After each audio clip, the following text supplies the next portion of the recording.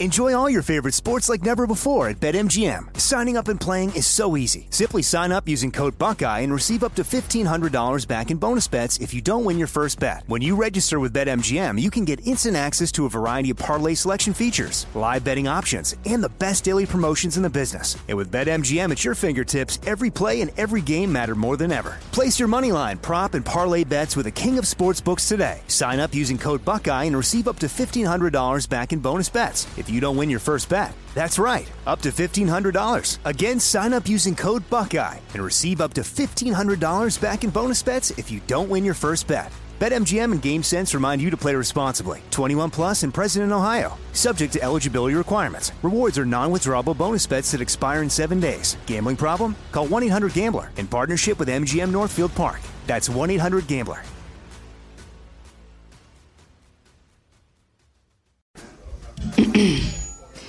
AT&T connects an ode to podcasts. Connect the alarm. Change the podcast you stream. Connect the snooze. 10 more minutes to dream. Connect the shower. Lather up with the news. Sports talk, comedians, or movie reviews. Connect with that 3-hour philosophy show. Change the drive into work in traffic so slow. Connect the dishes to voices that glow. Thank you to the geniuses of spoken audio. Connect the stories. Change your perspective. Connecting changes everything. AT&T. From BBC Radio 4, Britain's biggest paranormal podcast is going on a road trip. I thought in that moment, oh my God, we've summoned something from this board. This is Uncanny USA. He says, somebody's in the house, and I screamed. Listen to Uncanny USA wherever you get your BBC podcasts, if you dare.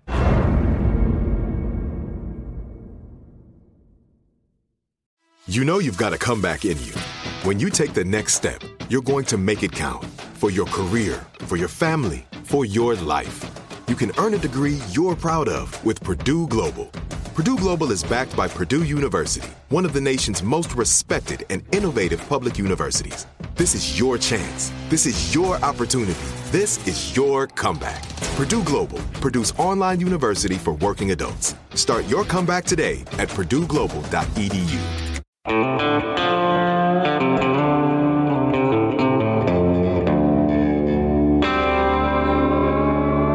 Body Bags with Joseph Scott Morgan.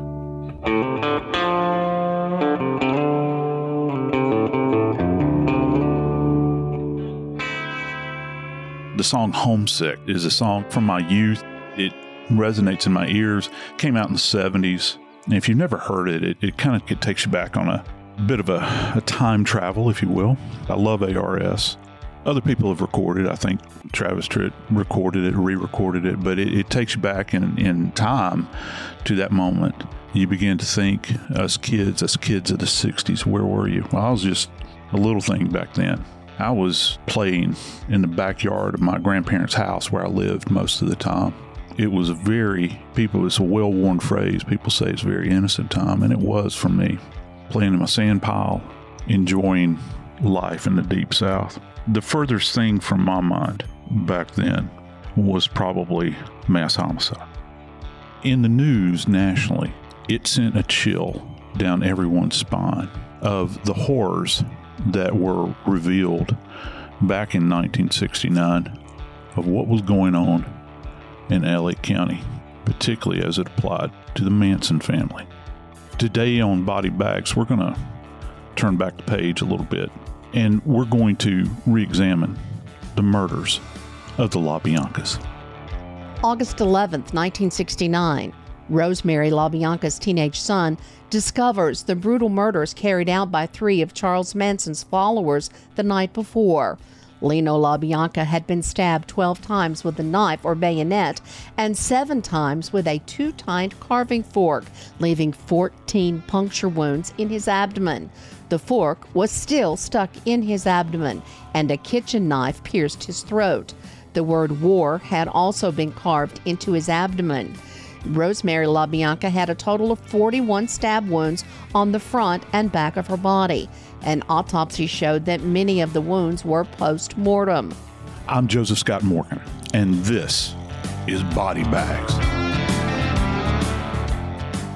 Hey, Dave Mack, where were you in '69? I was a very, very young child.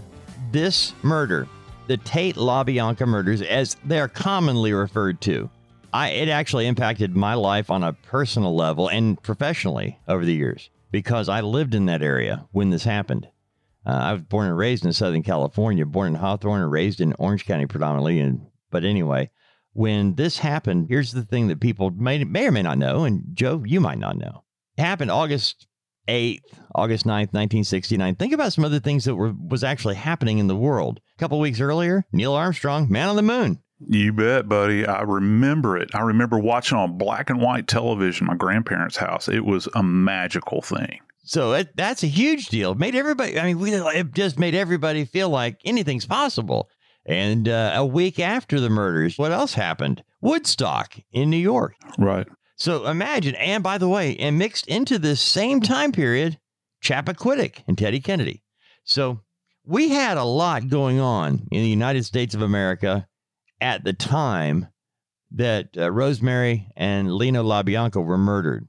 It impacted my life because being in Southern California when Sharon Tate, along with her friends, and off the top of my head, I remember it was Abigail Folger, Wojtek Frykowski, Jay Sebring, and then they had a guy that was like the yard keeper.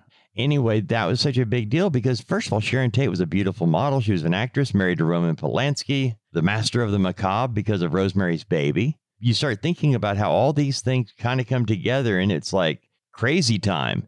But the next night, the LaBiancas, and that was fear in the hearts of people. Sharon Tate and celebrity rich people getting murdered is one thing, but the LaBiancas were looked at as just regular people like the rest of us. And now nobody's safe. There's one little interesting factoid I think that some people might not be aware of. And I got to give you an idea, a measure for how innocent times were. When the LaBiancas' bodies were actually discovered, they could not get access to the home. That is the family that they were trying to open the door to get in. Guess where they got the key from to unlock the door to get into the house? Under the mat? No. They went, now dig this just for a second. They went out to the vehicle parked in the driveway, and the keys were in the ignition. And they take the key out of the ignition and make access to this house with that key. And can you just imagine when Rosemary LaBianca's children went into this environment and they see these words scrawled in blood on the walls, on the doors. I think most famously the words helter skelter. By the way, I think it was misspelled. And there's several interesting things about this is because some people think that it was intentionally misspelled. There were little clues along the way. I don't know if any of these people were that sophisticated. You walk in and you see this horror show, and it was truly a horror show. Lots and lots of blood evidence at the scene. And I don't know that you can necessarily take the measure of it. You have the police coming off the so-called Tate homicides on Cielo, and then you walk into this environment, and there was resistance at first by the police to at least publicly show any kind of connectivity between what had happened previously with Sharon Tate and that group of people, and then what had happened with the LaBiancas. And it all goes to what was trying to be accomplished here. I think with the police, one of the biggest things for them is they were trying to prevent a panic. Because can you imagine what those conversations were like, in the detective bureau when you've got arguably two bloodbaths that have taken place. And you've got the shadow of celebrity that's kind of hanging over both of these events with Sharon Tate and everyone up on Cielo. And then you've got the LaBiancas. Okay, so they're starting up here in relative to the celebrities. Now they're going out here where the rest of us mix and mingle, the mere mortals among us. And the one thing to think of, again, 1969 was a different time in the way we lived. The Tate LaBianca murders, Joe, we could actually spend all of today, tomorrow, the next day talking just about these murders, and we would go for 24 hours a day for the next few days and wouldn't finish. There's too much. So focusing on the LaBiancas, they were a married couple. They actually were the next day, meaning the day after the Tate murders had taken place. And the reason it's in the news this week is because Leslie Van Houten actually was released from prison after 50 some odd years now. Here's the kick, Joe, and you've been around crime scenes and murders for a long time. I really want to hear your explanation of what police were looking at when they got to the scene of the crime. But the bottom line is, with Leslie Van Houten being a Manson family member, one of the women, well, she actually only was involved in the LaBianca murders. She was not at the previous night's activities. At the LaBianca crime scene, you had Tex Watson. He and Charlie, and by the way, Charlie Manson was not at the Tate murders. He was, however, at the LaBianca house. At the house, but he beat feet before the actual event occurred. Right. They get there. Well, I'm going to skip through this real fast. Charlie Manson had convinced these young people that a race war was coming and they needed to have a safe place out in the desert, which is why they were maneuvered out there. In reality, they were out there because they'd been stealing Volkswagens and converting them into dune buggies and selling them. And the heat was getting hot, and so they wanted to get out of town. And Charlie went there, and they're in their drug whatever, decided that they needed to commit crimes, the Manson family, they needed to commit murders that didn't make sense. That's what the LaBianca murder was all about. A murder that didn't make any sense and would cause fear and panic in people. And Leslie Van Houten said that in her own words, by the way. I actually listened to this yesterday in preparation for the show and heard her in 1971 talking to her new lawyer. He said, well, how are you going to start a revolution? She actually said, Joe, by committing a senseless murder, which is exactly what Leno and Rosemary LaBianca, it was just a murder. But anyway, I mentioned Charles Manson was not at the Tate house. Well, he was at the LaBiancas. Charles Manson and Tex Watson go inside the LaBianca's house. And by the way, these mental giants, the Manson family, they've been driving around for a couple hours looking for a place that they could go in and commit this heinous act, right? They didn't find one right away. And so Leslie Van Houten said she fell asleep in the car as they were driving around. When she woke up, Charles and Tex Watson had gone in the house and they'd already tied up Leno and Rosemary LaBianca. They found Leno on the couch in the living room in the den. And so they tied him up. And then Charlie Manson went into and they got Rosemary out of bed. She was already in bed, got her up. And, you know, sign of the times, maybe, Joe. But before they brought Rosemary LaBianca out of the bedroom, she was already in her night clothes. And you know what she did? And they let her put on a dress. Rosemary LaBianca was allowed to put on a dress over her night clothes to be dressed appropriately for what she thought was just a robbery. Charles Manson and Tex Watson said, you're not going to be hurt. We just want your money. So they got the cash. And then Charlie goes outside. They send the girls in. They sent Leslie Van Houten and Patricia Krenwinkel to go in and kill Rosemary LaBianca.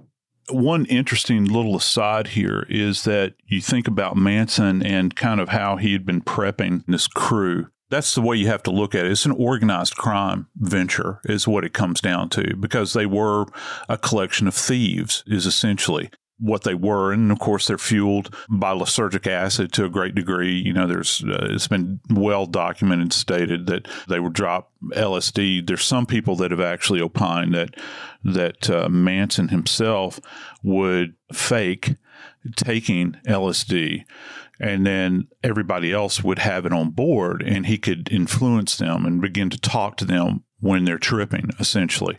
But one of the things that he would do to give you back to this idea of thievery, this being a theft ring, is that he introduced them to something called creepy crawling. He would actually have these people go out and purposefully go into residences in a stealth-like manner. And the trick was not to be caught. And they would go in and perhaps rearrange things and not necessarily take anything, but just to kind of hone these skills so that they could go in and commit thievery, stealing, if you will, burglary, and not be caught. I think here's the big question, though. If that's the case, what is it that would motivate a band of thieves that lived out in the desert, away from society? What is it that caused them to commit such a horrible, horrible crime?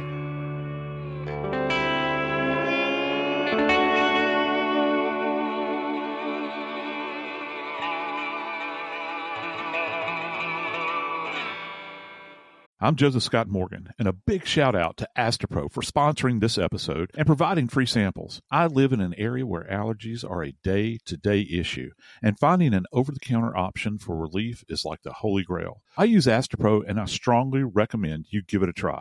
Astapro is a first-of-its-kind nasal allergy spray, and it's the fastest 24-hour over-the-counter allergy spray. It starts working in 30 minutes, while other allergy sprays can take hours. Astapro is the first and only 24-hour steroid-free allergy spray. Astapro delivers full prescription strength indoor and outdoor allergy relief from nasal congestion, runny and itchy nose, and sneezing. Get fast-acting nasal allergy symptom relief with Astapro. Go to astaproallergy.com for a discount so you can Astapro and go today. ASTEPRO allergy.com. Astapro and go. Use as directed for relief of nasal congestion, runny nose, sneezing, and itchy nose due to allergies.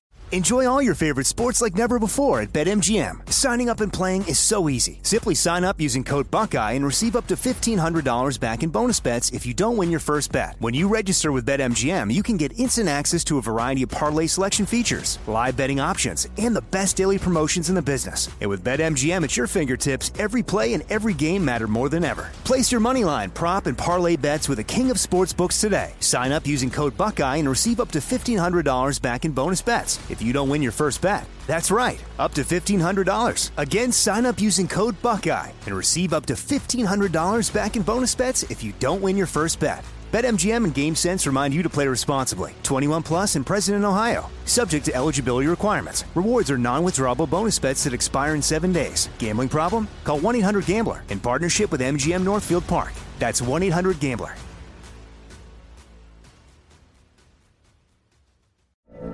From BBC Radio 4, Britain's biggest paranormal podcast is going on a road trip.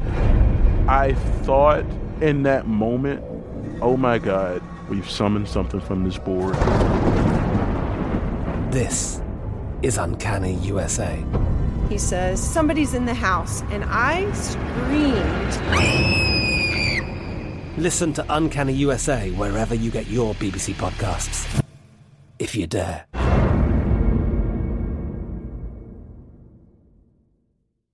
This show is sponsored by BetterHelp. Years ago, when I got out of my field full-time, I was diagnosed with PTSD. I had sleep disorder. I had depression. And for me, I had to turn to someone to talk to, somebody that could aid me along the path to healing, to restore me to that person that maybe I was at one point in time, to make me better for not just myself, but my family.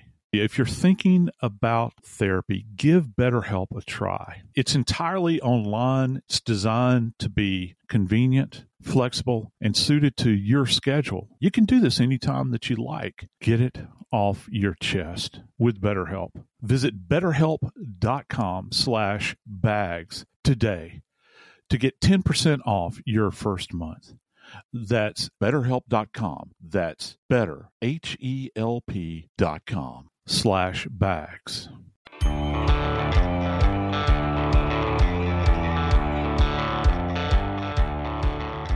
There's a couple of classic images, black and white photography, of the exterior of the scene up on Cielo where the Tate home was and where that multiple homicide took place. And one that really jumps to mind is there's an image of one of my heroes at the scene, and that's Dr. Tom Noguchi, who was with the medical examiner coroner back during that time in Los Angeles. Probably, arguably, one of the greatest forensic pathologists that's ever worked in my way of estimation. But he was at the scene, and what he bore witness to there, he's talked about or had talked about previously on many occasions at the Tate residence. Horrible things had happened, obviously, over the years, and we see this carnage that erupts from time to time, but I don't know that anybody could really fully appreciate what they were seeing then and try to make sense of it, the level of brutality. And so one interesting little point, bringing it back to the LaBianca double homicide, is that apparently at first the investigators really were thinking that they might be dealing with a copycat crime, that the word had leaked out at that point in time about how horrific the Tate homicides were. And then you see this horror show that takes place at the LaBianca household. They're thinking, okay, somebody read about this and they just wanted to see if they could duplicate it. What do you think about that, Dave? I lived there in this area at that time as a young child. And one of the things that I think people forget, it's about copycat crimes. There was so much made about Sharon Tate because she was 8.5 months pregnant when she was murdered. And this was a horrible crime scene, and it was splashed everywhere. And then you have this normal middle class Rosemary and Leno LaBianca being murdered. And there was some thought that copycat crimes were going to occur. My family, personally, we were moving into a new, a different home, a bigger home. In the process of the move, Joe Scott Morgan, I remember going to that house when our move-in was delayed for some reason. I was a kid. I didn't know why at the time, but I know that when we got there the week after Halloween, you could still see the chalk outline in the next door neighbor's driveway where a dead body had been. We didn't know if it was actually a Halloween prank or if there was a copycat murder, because that's what we were all talking about at the time. One thing people need to know is that while the murders took place, August 8, 9, 10, the Tate LaBianca murders, that they were not caught right away. It was actually a couple of months. And there was a lot of tabloid journalism at work and a lot of very poorly researched information. So there was a lot of lies, a lot of myths were being created at the time.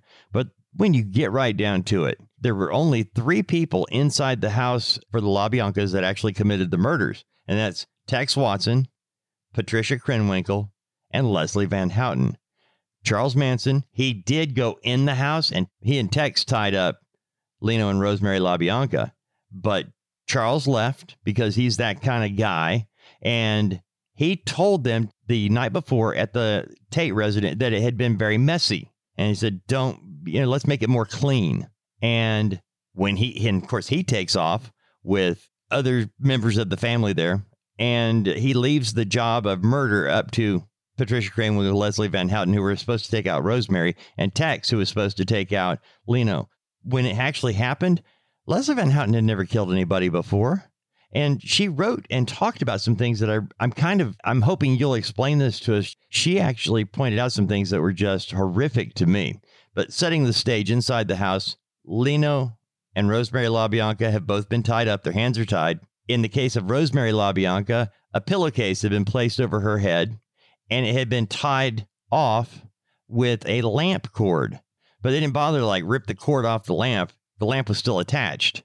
So Rosemary LaBianca, hands tied up, the pillowcase over her head, and she's sitting there. Leno, meanwhile, LaBianca, had his hands tied, and he also is sitting and waiting for the robbery to finish, because that's what they were told. Since Charles Manson and those guys are down the road, that's when the murder begins. Tex Watson took charge of killing Leno LaBianca, Patricia Krenwinkel, and Leslie Van Houten. It was their job to kill Rosemary in her bedroom, to Rosemary LaBianca. Already we had Tex Watson stabbing away on Leno. Horrifically. But Leslie Van Houten said later that it wasn't new for Tex. He had done this before. He had killed before.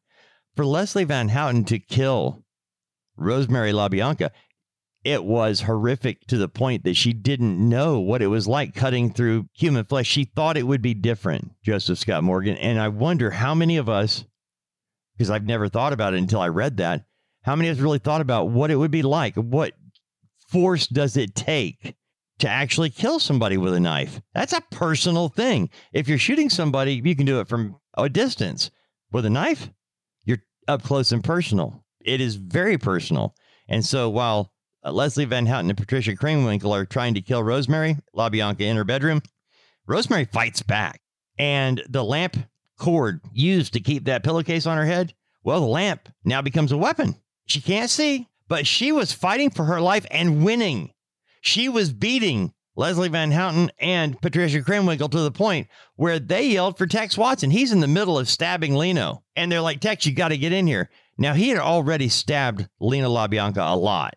Leno had no fight left in him. So Tex left him to go back and help them kill Rosemary LaBianca. With the participation of Van Houten, I think that it's important to remember that she was out of the so-called Manson family. She was one of the youngest members, 19 at the time, I believe. High school cheerleader and homecoming princess. Yeah, from this area of the country as well. She's one of these kind of people that was kind of glommed on to Manson. However, later reports say that she was kind of a leader among these folks, but she wasn't present when the Tate murders took place. She was specifically brought in to handle the LaBiancas, these random people that they had identified. And what's quite interesting when you begin to kind of explore what happened at this residence that particular night with LaBianca, Mr. LaBianca, all of his injuries are essentially anterior, which means on the front of his body. And there are multiple stab wounds to his neck and to his abdomen. And he died as a result of massive hemorrhage, which means that every time this knife is plunged into his body, that you're creating another channel for blood to kind of seep out, and he's going to be bleeding out internally. When you begin to look through the autopsy reports on him, his right carotid artery, which is the major artery in the neck that essentially supplies the brain with blood, is the right one on the right aspect of people will essentially place your index finger just to the right of your trachea. It's rest right in this area. So that knife was buried through that surface into his neck. It's completely what they refer to as transected. In addition to that, he's got a laceration of his trachea. So if you take that orientation that we just mentioned about the carotid artery and slightly move over to the midline, which people refer to as the windpipe with the trachea, it's lacerated as well, which means that, Dave, this is not just merely a slice. When they say laceration, you've got this kind of blunting action that's taking the edges and the margins of this thing would not have been very neat. And moving from the top of the body, just to give you an idea of how extensive this was, they had taken the knife and buried it into not just his small bowel, but also his large bowel, into his colon.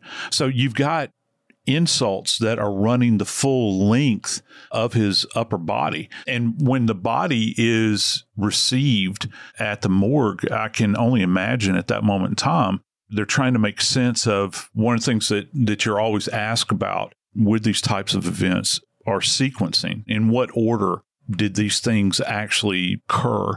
And you begin to think about, well, it's not necessarily possible to be able to tell anyone what sequence they actually took place in.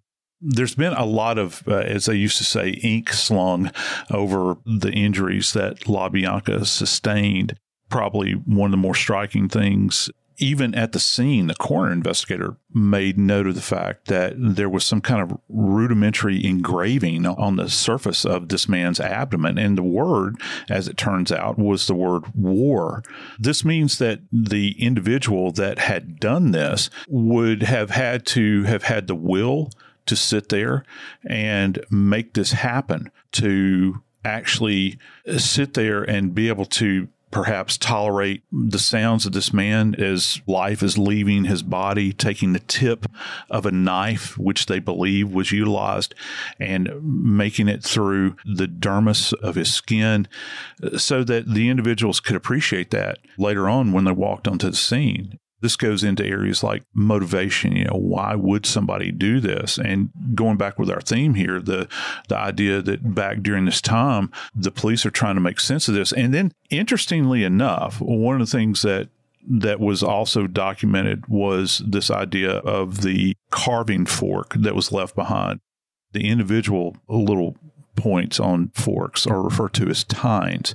Well, the tines for carving fork, there's only 2 of them. I think that in some of the media that's out there, these movies that have been created over the years, I think there was one in particular that was very graphic where they showed the victim, the actor, was stabbed with a fork and it was kind of bouncing about and that sort of thing. This was actually a superficial wound.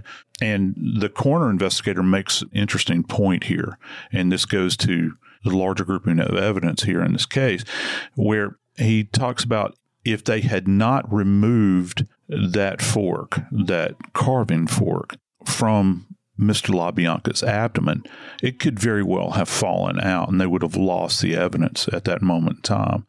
For us in forensics, kind of our rule of thumb, and this actually applies in medicine too. If you see these things where people say, well, if there's an object impaled in somebody's body, don't remove it because it's going to, if you remove it, you're going to promote blood flow. Okay. You're creating this kind of defect in the body. But for us in forensics, we want to be able to appreciate an item in situ is what it's referred to as in place, so that it can be fully documented and appreciated by the forensic pathologist. Keep in mind, most of the time, you're not going to have a forensic pathologist at the scene to see the body in its pristine postmortem state. So you try to leave any kind of elements that are in or on the body in place, and that way it'll be more thoroughly examined at the morgue. And in this particular case, they actually had to remove it because they very well could have lost that evidence. And of course, we know that it's significant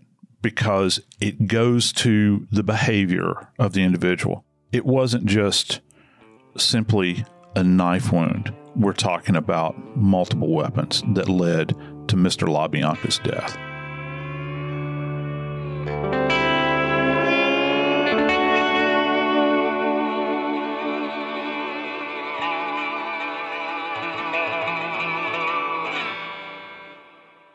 Enjoy all your favorite sports like never before at BetMGM. Signing up and playing is so easy. Simply sign up using code Buckeye and receive up to $1,500 back in bonus bets if you don't win your first bet. When you register with BetMGM, you can get instant access to a variety of parlay selection features, live betting options, and the best daily promotions in the business. And with BetMGM at your fingertips, every play and every game matter more than ever. Place your moneyline, prop, and parlay bets with the king of sportsbooks today. Sign up using code Buckeye and receive up to $1,500 back in bonus bets if you don't win your first bet. That's right, up to $1,500. Again, sign up using code Buckeye and receive up to $1,500 back in bonus bets if you don't win your first bet. BetMGM and GameSense remind you to play responsibly. 21 plus and present in Ohio. Subject to eligibility requirements. Rewards are non-withdrawable bonus bets that expire in 7 days. Gambling problem? Call 1-800-GAMBLER in partnership with MGM Northfield Park. That's 1-800-GAMBLER.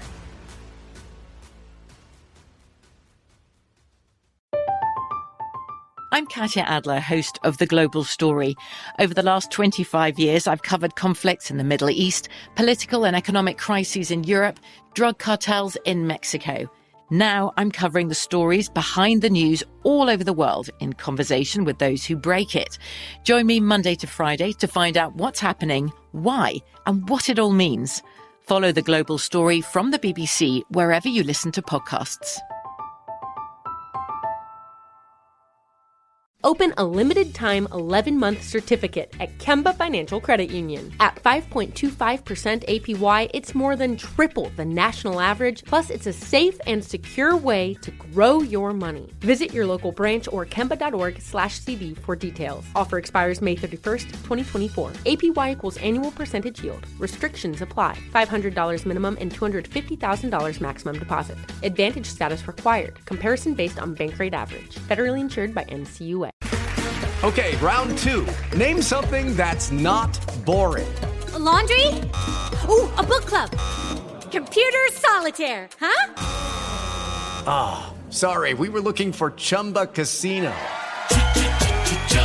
That's right, ChumbaCasino.com has over 100 casino-style games. Join today and play for free for your chance to redeem some serious prizes. ChumbaCasino.com. No purchase necessary. Void where prohibited by law. 18+ terms and conditions apply. See website for details.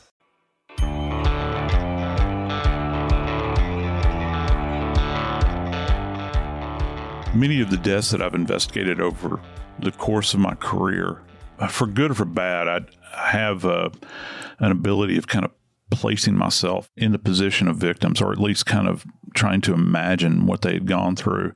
With single victims, it's hard, I think, or it's less nuanced. When you have family members that are killed simultaneously, there's something about, from, in my case, my own humanity that begins to think about the relationship that these individuals within a home like this had, the LaBiancas I'm referring to. What was going through their minds at that moment in time? Because you have two people that were apparently happily married. They'd built a life together. Mrs. LaBianca managed a dress store. Mr. LaBianca was a grocery executive. They had built a home together, not simply a house, but a home. And they were still involved in their children's lives.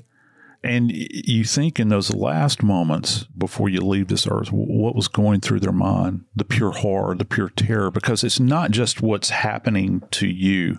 You begin to kind of imagine what's happening to my loved one, what's happening to my beloved spouse that might be in the other room. You're hearing screams, you're hearing commotion, and maybe not thinking about the pain that's being inflicted upon you, but about the pain that's being inflicted upon them.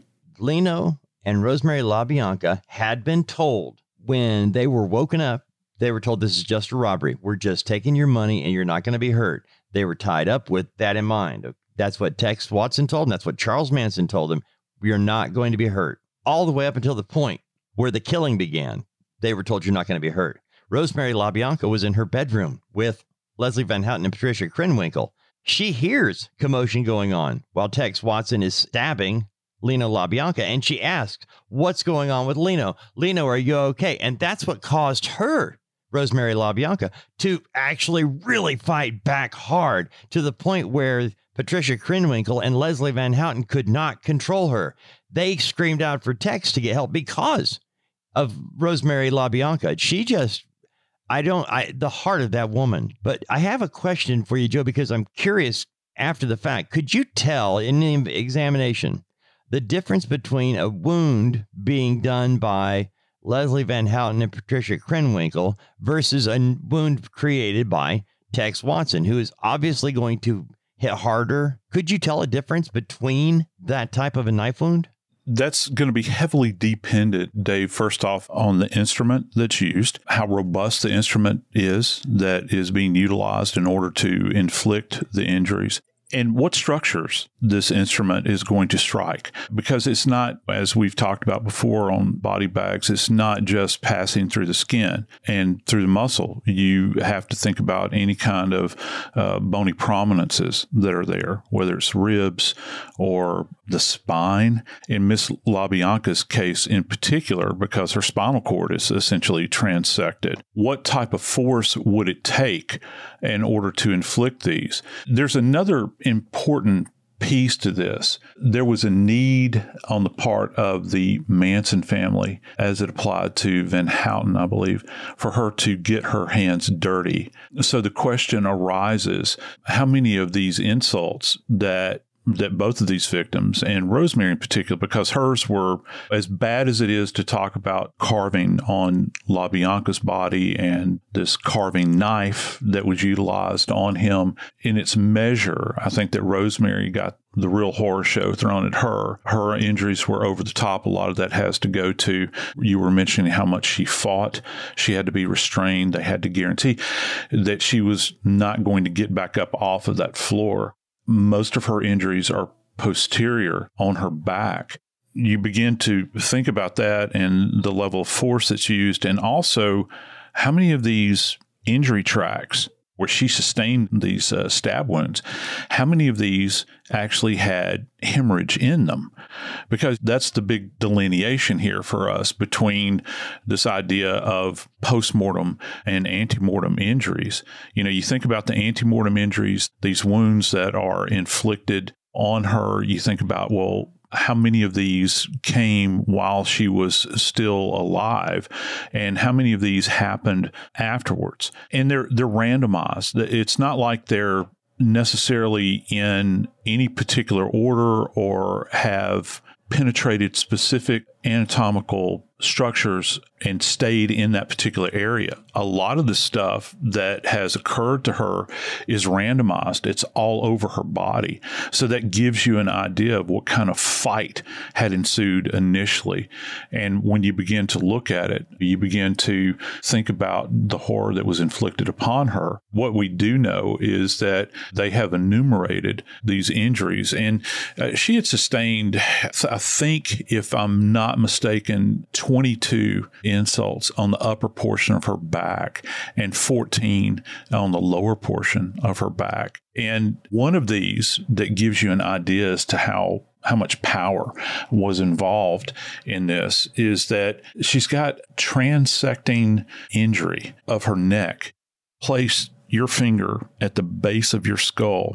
The first vertebral body that you have there is C1. That's referred to as the Atlas. And you just think about Atlas holding up the whirl from mythology. You go to the second vertebral body, which is immediately below the Atlas. And then the third, there is a wound that passes between that junction right there. And the vertebral bodies are some of the most robust elements in our body as far as the skeletal structure goes. They transected that, Dave. That's how much power was involved in this, which means that knife passed through in between those two vertebral bodies and completely transected her cerebral spinal cord. The one thing that I did see with Leslie Van Houten describing the killing, this is her exact words. I was supposed to mess her up. And I took the knife and I started stabbing, and I turned into an animal almost. I just completely let out on that woman's back. You just mentioned the wounds on her back. Leslie Van Houten talking about I completely let out on that woman's back. But then she says, it's not like cutting a piece of meat. It's much tougher. I had to use both hands and all my pressure and all my strength behind it to get it in. What actually is she describing there, Joe? She's in a dominant position. And remember, this is not something she's doing by herself, Dave. There are other people, other hands involved in this, and she is essentially in a dominant position. This is a perfect example of what we refer to as asymmetry in an attack. That means you've got one individual that's dominant over another. And what's really the tail of the tape is that since these injuries are posterior on Rosemary LaBianca's body, that means that she's face down more than likely throughout most of this attack. And you have access to that particular plane of the body. The knife is being driven downward.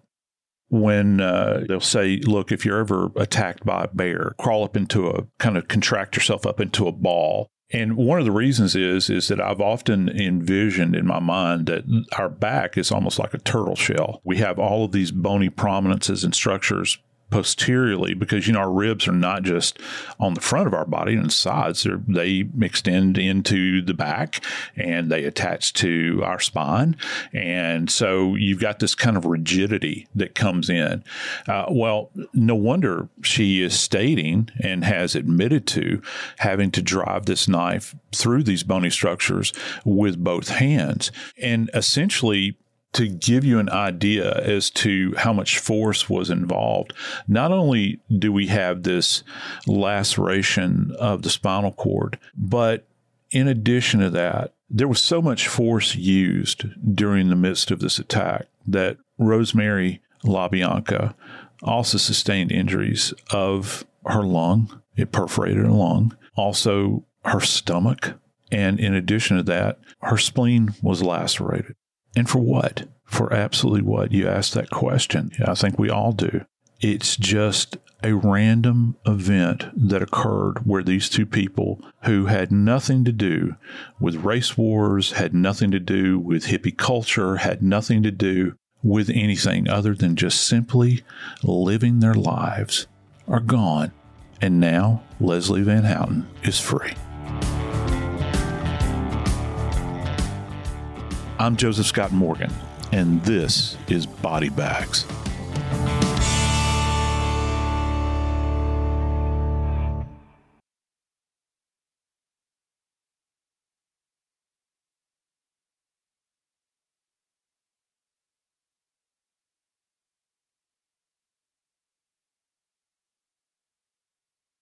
This show is sponsored by BetterHelp. It's a simple truth. No matter who you are, mental health challenges can affect you, and how you manage them can make all the difference. That's why everyone should have access to mental health support that meets them where they are and helps them get through. BetterHelp provides online therapy on your schedule. It's flexible, simple to use, and more affordable than in-person therapy. Connect with a licensed therapist selected just for you. Learn more at BetterHelp.com. That's better, HELP.com. I'm Katya Adler, host of The Global Story. Over the last 25 years, I've covered conflicts in the Middle East, political and economic crises in Europe, drug cartels in Mexico. Now I'm covering the stories behind the news all over the world in conversation with those who break it. Join me Monday to Friday to find out what's happening, why, and what it all means. Follow The Global Story from the BBC wherever you listen to podcasts.